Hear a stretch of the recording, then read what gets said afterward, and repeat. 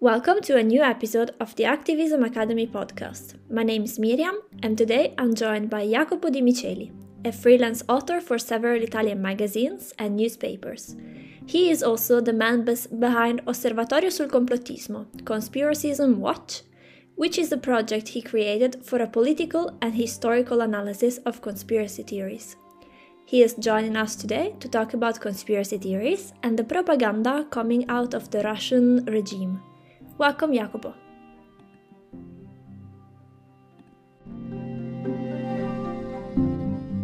Welcome to a new episode of the Activism Academy podcast. Today we are joined by Jacopo. You are working with conspiracy theories. Would you like to tell us a bit about yourself and your work? Hi Miriam, thank you for your invitation. My name is Jacopo Di Micheli.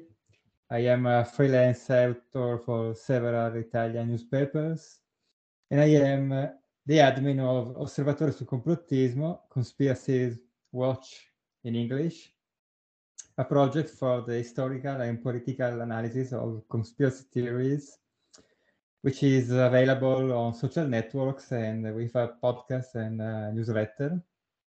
The aim of the project is to monitor conspiracies and conspiracies news around the world by historical and political contextualization.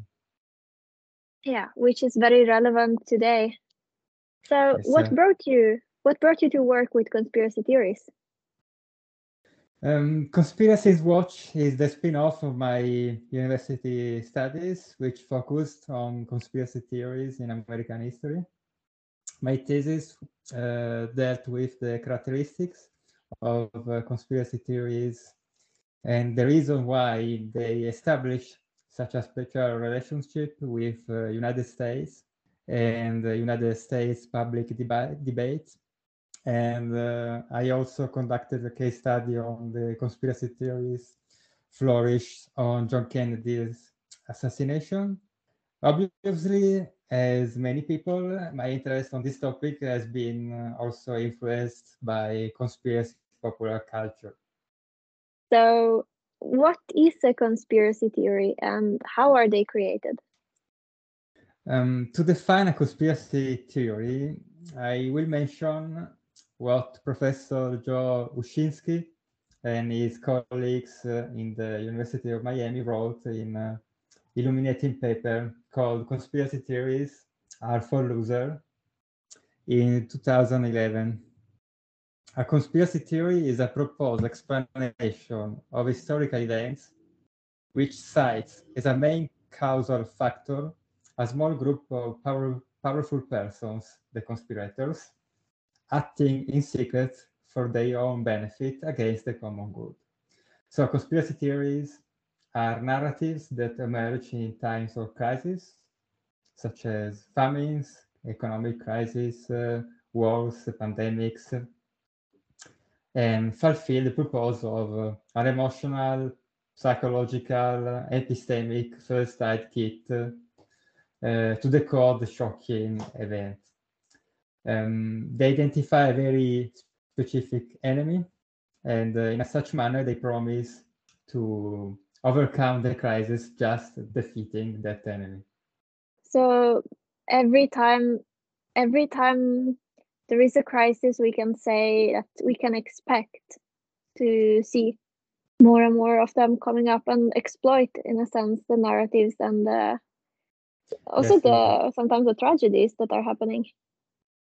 Yes, every stressful moments, we can expect conspiracy theories to emerge because there are common patterns during history, and it's pretty common. It's not strange. Also, in the moment we live, even if for us is like an exploit of conspiracy theories, but in history is a long story of conspiracy theories. Yeah, in your blog, you also say you have been working with looking at the conspiracy theories way back in history. It's very difficult to go back in the ancient times. We know that during the Roman Empire also there were conspiracy theories. But there are several ages of conspiracies. The modern age started with the French Revolution and with the American Independence War. I can say that modern ages started in this period continues right now. So it's the same popular culture.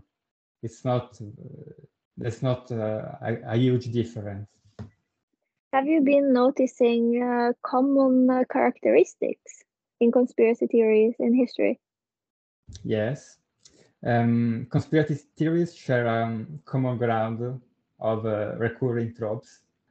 First of all, they have all-encompassing nature. That is, they indefinitely extend in space. Conspiracy theories tend to embrace multiple countries and even continents, as New World Order conspiracy theories.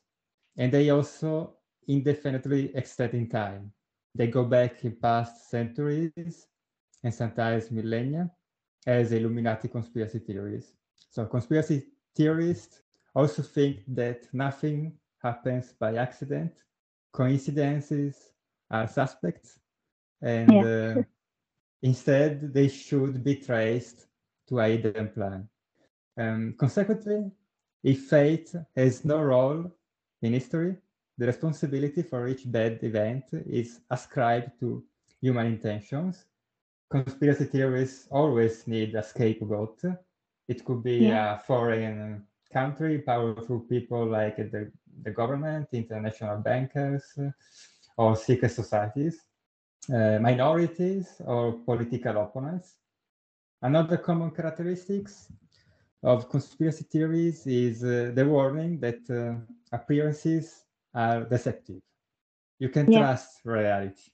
This leads to a continuous decoding of the world around us, whose effect is a potentially paranoid drift.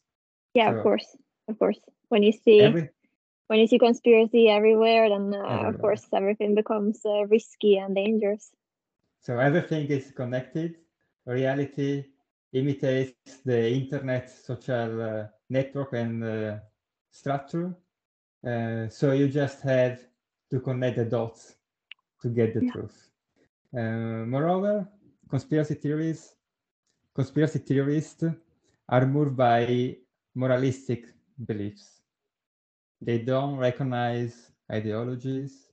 They don't recognize conflicting interests.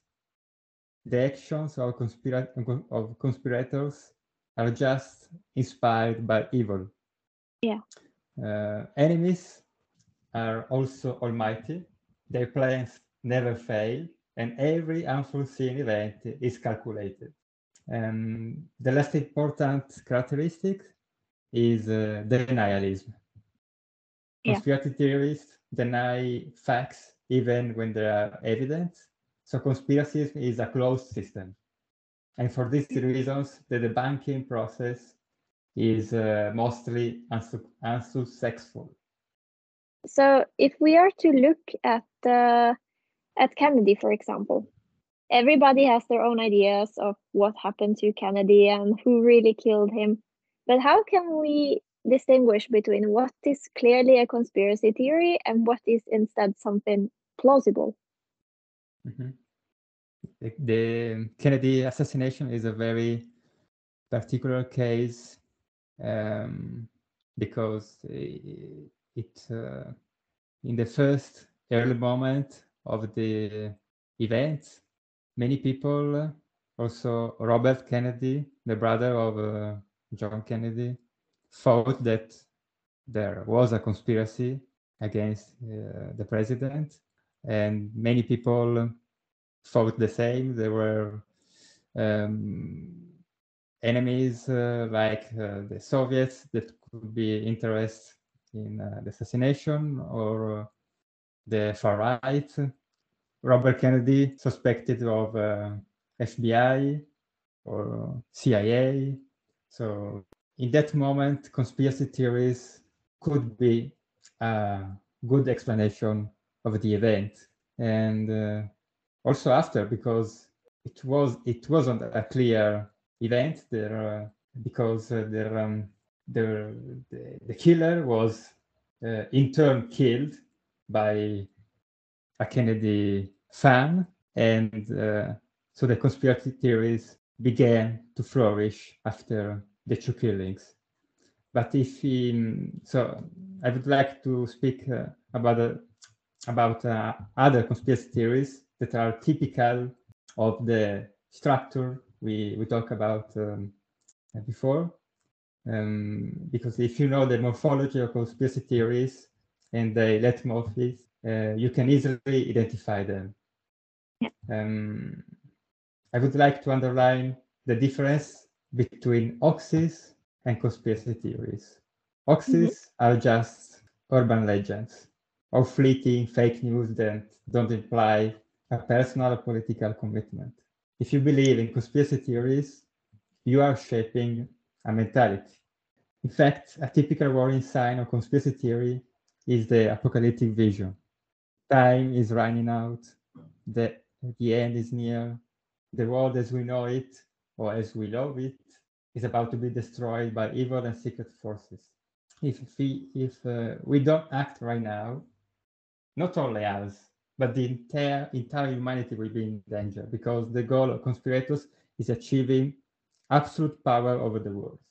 So conspiracies shares many similarities with religion, and one of the potential results of this feeling of urgency is violence.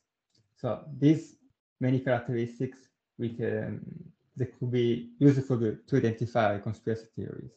And what about the people that believe in conspiracy theory? What do you think leads them into the path?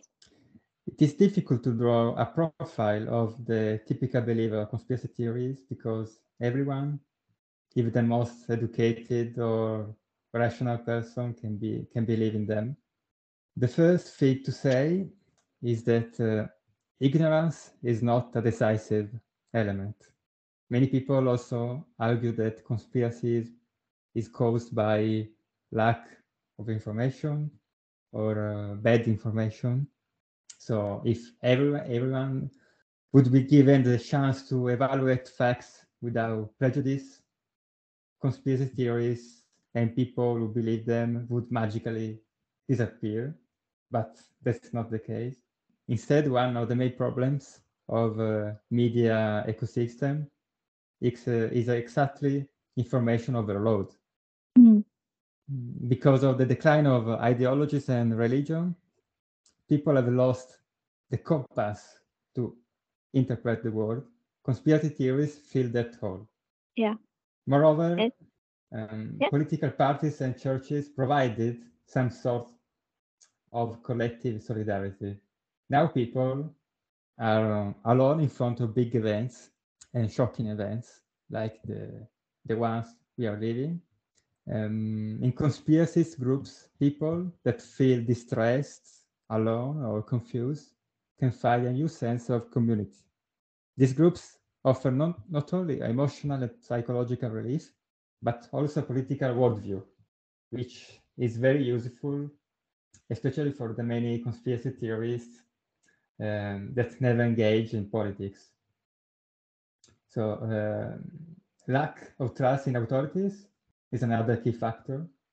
Conspiracy is a rebellion against the system, science, government, media, the state, which are all considered as corrupted elites. Therefore, conspiracy theories have a strong relationship with populism. And anyone studying conspiracy will also have to study far-right extremism sooner or later. Yes, absolutely. And there are many commonalities between the trends of far-right extremism and the trends of conspiracy theories, and they actually overlap in quite a lot. Yeah. And it's paradoxical, in my opinion, how we live in times where we have the most access to information that mankind has ever had. And we also have the biggest amount of misinformation ever. It's fascinating. Yes, I think that it was very common also in the past. Let's think about yellow journalism in the early 20th century in the United States. That yellow journalism was scandalistic journalism about politicians, government, international events, and people were influenced by that in the early stages of American history, and so it's very common that people use information from sources they can think they trust, like journalism, but in reality, other purposes of journalism also intervene in these moments, like audience, money, of course. Yes. So it's always the same element in every act of violence, also behind like money, government is also what leads to genocide in a sense. Thinking that somebody has all the power and all the money and they are exploiting everybody else, so we should go get them before they get us. Yes. And thinking about violence, in one of your recent articles, you debunked Russia's historical revisionism towards Ukraine. Mhm. Would you like to tell us more about it? Of course. Putin gave a speech before the invasion. In that speech, denies Ukraine's right to exist as an independent state. He blames the Bolsheviks, Lenin in particular, for creating the Soviet Union as a federation of independent republics that finally became independent in 1991. And also, Putin blames Bolsheviks for artificially creating Ukrainian borders. He gave a long historical lesson on the Kievan Rus, which was founded by a group of Vikings, slave traders from Sweden. And that lesson was made in order to claim that the Ukrainians and Russians share a common history and are the same people. But that's a Tsarist myth. In 1795, Catherine the Great declared to have rebuilt the medieval Rus, the Greater Russia, which includes Moscow and the northern part of Vikings' domains in Russia, the White Russia, the current Belarus, and the Little Russia, Ukraine. Putin also implies that Ukrainian national identity was shaped by foreign powers like Lithuania, Poland, and Austria in the past century, and American and European Union now. But historians trace the founding elements of Ukrainian history even in the Middle Age. When the Tsarist Empire was overthrown by a revolution in 1817, the Ukrainians proclaimed the birth of their own state. And in 1991, a referendum, over 84% of eligible Ukrainians went to the polls, choosing independence in 90% of cases. Even the eastern provinces, where many Russophones live, voted for independence. So Putin minimized the Asian side of Russian history and ignores Ukraine's European past. There's in itself, even what Putin says to his people, it's very contradicting. So if you know what you're looking at, you can easily see like all the holes. Because first he says that Ukrainians are Russians, and then he says that he needs to go into Ukraine to stop a genocide because Ukrainians are killing Russians. So are they Russians? Are they not? Can you make peace with your brain?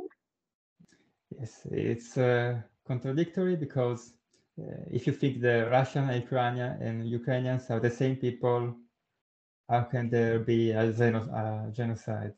Yeah, exactly.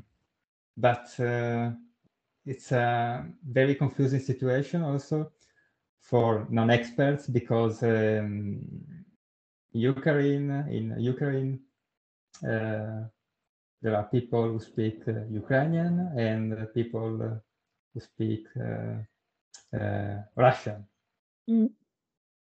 But the two language identities don't match the national identities. So people who speak Russian in many cases, identify themselves as Ukrainians. And it is indeed a war of information also, besides being an actual, it's quite an important case study on the war of information. So we are getting all these contradicting messages, and I'm wondering, how can a normal person navigate through the sea of information that comes out of the war? It's not an easy task. During wars, both factions are engaged in propaganda, and even third actors often use information to give signals to the enemy or cover messages that they can't or don't want to state openly. So when we look for war updates, we need to be very cautious. Precisely for this reason, I rather recommend to read historical reconstruction on the moment we live, because history, even recent history, can guide us in the present. Yes, a clear example, I think, is also the difference between what comes to us through the news and what comes to Russians. And Russians are so deeply into their conspiracy theories that is pushed out by the government that they don't even believe that for example, their own children are being bombed in Ukraine. Yes. And there you can see the real dangers. Conspiracy theories are an essential part of propaganda. In Russia, the public debate is dead because for Putin there is a special operation ongoing in Ukraine. There isn't a war, but Putin is also using conspiracy theories to external public opinion, not only Russian public opinion, to justify the invasion of the country and the war crimes committed by his army. It's not a new phenomenon. What has changed is that even Russian conspiracy theories are influenced by American conspiracy theories. Okay. Let's think about the Mariupol hospital bombing. Yeah. An early version of the Kremlin claimed that neo-Nazi Azov battalion was hidden there. But a second version emerged and said that the bombing never happened, that it was staged, and that the Jew women, including a famous Ukrainian beauty influencer, were just actors. This is a typical American conspiracy theory, which occurs frequently when shootings take place in American schools. Conspiracy theories like Alex Jones are now facing trials for saying that survivors of the school shootings were government paid actors. Yeah. Because for American right-wing extremists, in fact, the massacres in schools would be false flags to justify the disarmament of citizens, the first step towards a dictatorship. Let's think about another conspiracy theory fueled by Russia that claimed that in Ukraine there would be American fundraised biochemical weapons labs. We heard this story from Chinese and Russian medias only a week after the invasion. We didn't hear it before the invasion when Putin gave his speech? Because also this conspiracy theory was born in the United States. In the QAnon and far-right communities, willing to accuse Biden, Fauci, and all COVID-19 conspiracies enemies of other dangerous experiments. So from these conspiracy groups, the story passed through Fox News and then and then went to Russia, ready to be used. And how can we be vigilant and make sure that we're not falling for the propaganda? When we know the characteristic and leitmotifs of conspiracy theories, we can recognize these this true example of conspiracy theories from Russian propaganda is very useful because you can trace them to American popular culture and conspiracy culture, and so you can recognize also in a war context, which is very confused. And of course, in the context of war, the work that the bunkers do, it becomes even more important and central, because sometimes involuntarily, even like the side that is trying to be as truthful and as real as possible sometimes end up accidentally sharing fake news. Yes, that's a trend that we find not only in war, but also in normal times. One of the dangers of debunking is precisely the danger of spread misinformation or fake news to people. But I want to stress a thing that it is the banker job is towards to not to conspiracy theories, because conspiracy theories, the debunking of conspiracy theories is mostly impossible. As we said, nihilism is one of the key factors of conspiracy theories. So even if you show facts and reality, they refuse them. Debunking is for people which has not encountered yet conspiracy theories. So it's like a pre-banking. Scholars call this strategy pre-banking. If you show how conspiracy theories work, you can suggest people how to avoid them in the future. Do you have a favorite conspiracy theory, like one that isn't so dangerous to society, but you find it to be a bit like funny or entertaining? One of my favorite conspiracy theories is alien conspiracy theories, but just because I was very influenced by X-File TV series.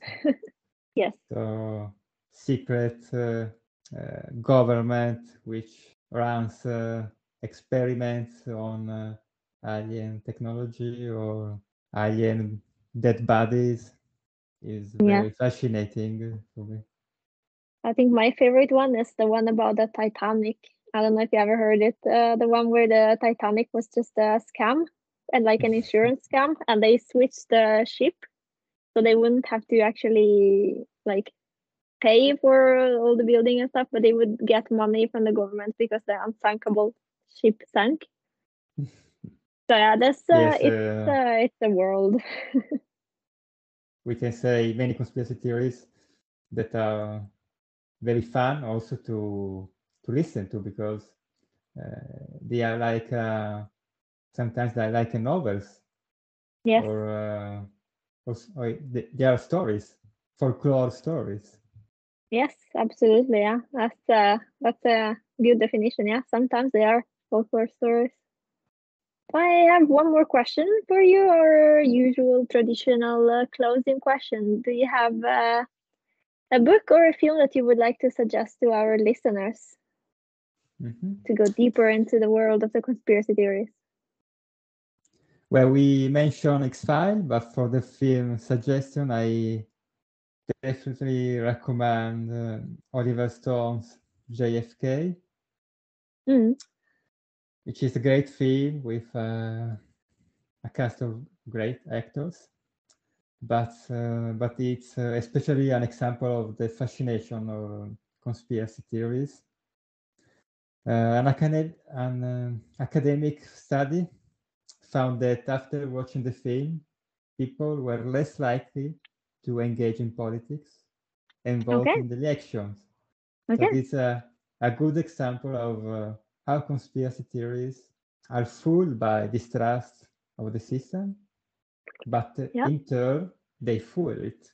And for the book's suggestion, I recommend Harvest of Rage by Joel Dyer.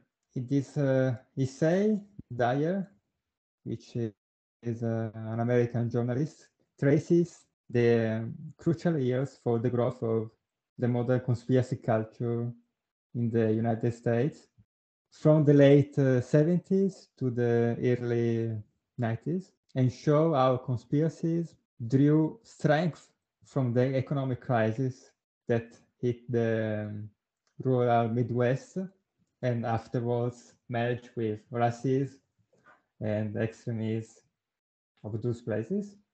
And it's a very useful book because you can transpose these dynamics also in the European context. Absolutely. So I guess the message to our listeners would be, don't be critical of what you read, but not too critical. I think there is a sane exercise of suspect in our society if you use it correctly, because in a democracy we need to suspect and not always trust what the media or the government say to us, but you can transform this aspect in nihilism. Yeah. So there is a difference between suspect, which is sane in some cases, and not believing in anything at all, or believe all the things that blogs or internet social networks say to us. Yes, absolutely. Yeah. So thank you for your time, and thank you for having joined me today on the podcast. It was very nice talking to you. Thank you for your invitation, Miriam. Thank you for listening to the latest episode of the Activism Academy podcast. Watch this space for the upcoming episodes.